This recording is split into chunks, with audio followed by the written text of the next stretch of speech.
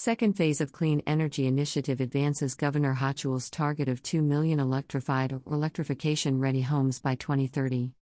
Governor Kathy Hochul today announced $25 million in funding is now available through the Clean Energy Initiative to create more than 1,500 energy-efficient, climate-friendly affordable homes in existing multifamily buildings across the state.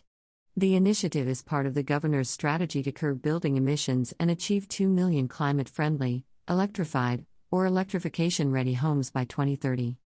New York's transition to a cleaner and greener future requires aggressive action to reduce pollution in the building sector, Governor Hochul said. Through the Clean Energy Initiative, we are moving forward on our plan to achieve 2 million climate-friendly homes within the decade, ensuring that greener housing is accessible to all New Yorkers for generations to come.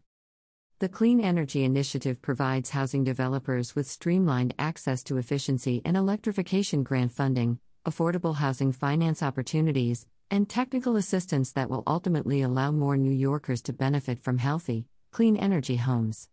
The program, administered by New York State Homes and Community Renewal and supported by the New York State Energy Research and Development Authority, launched in 2021 with a $7.5 million pilot program to construct 600 new energy-efficient homes.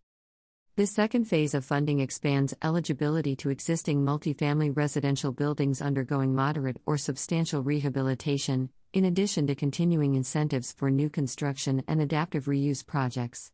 Housing developers can apply for funding through HCR's Winter 2022 Multifamily Finance 9% and 4% request for proposals.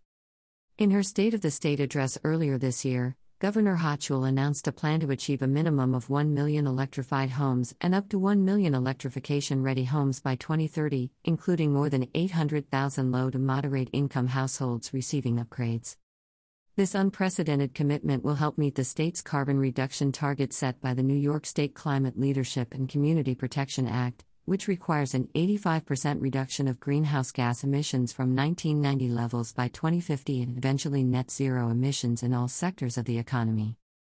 The Clean Energy Initiative builds upon the $6.8 billion already devoted to reducing the carbon footprint of New York's building stock, including in HCR's affordable housing portfolio.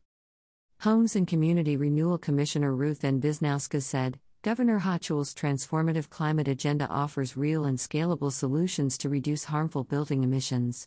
The Clean Energy Initiative is an important component of reaching this goal, offering financial resources and technical support to help housing developers build and retrofit climate-friendly affordable homes.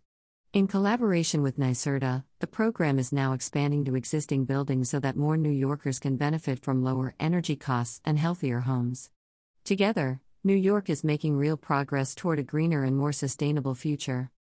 Doreen M. Harris, President and CEO of the New York State Energy Research and Development Authority said, supporting healthier, cleaner, affordable, and sustainable housing is critical to realizing our vision of an equitable clean energy future, and we are pleased the Clean Energy Initiative is expanding to address emissions from existing buildings.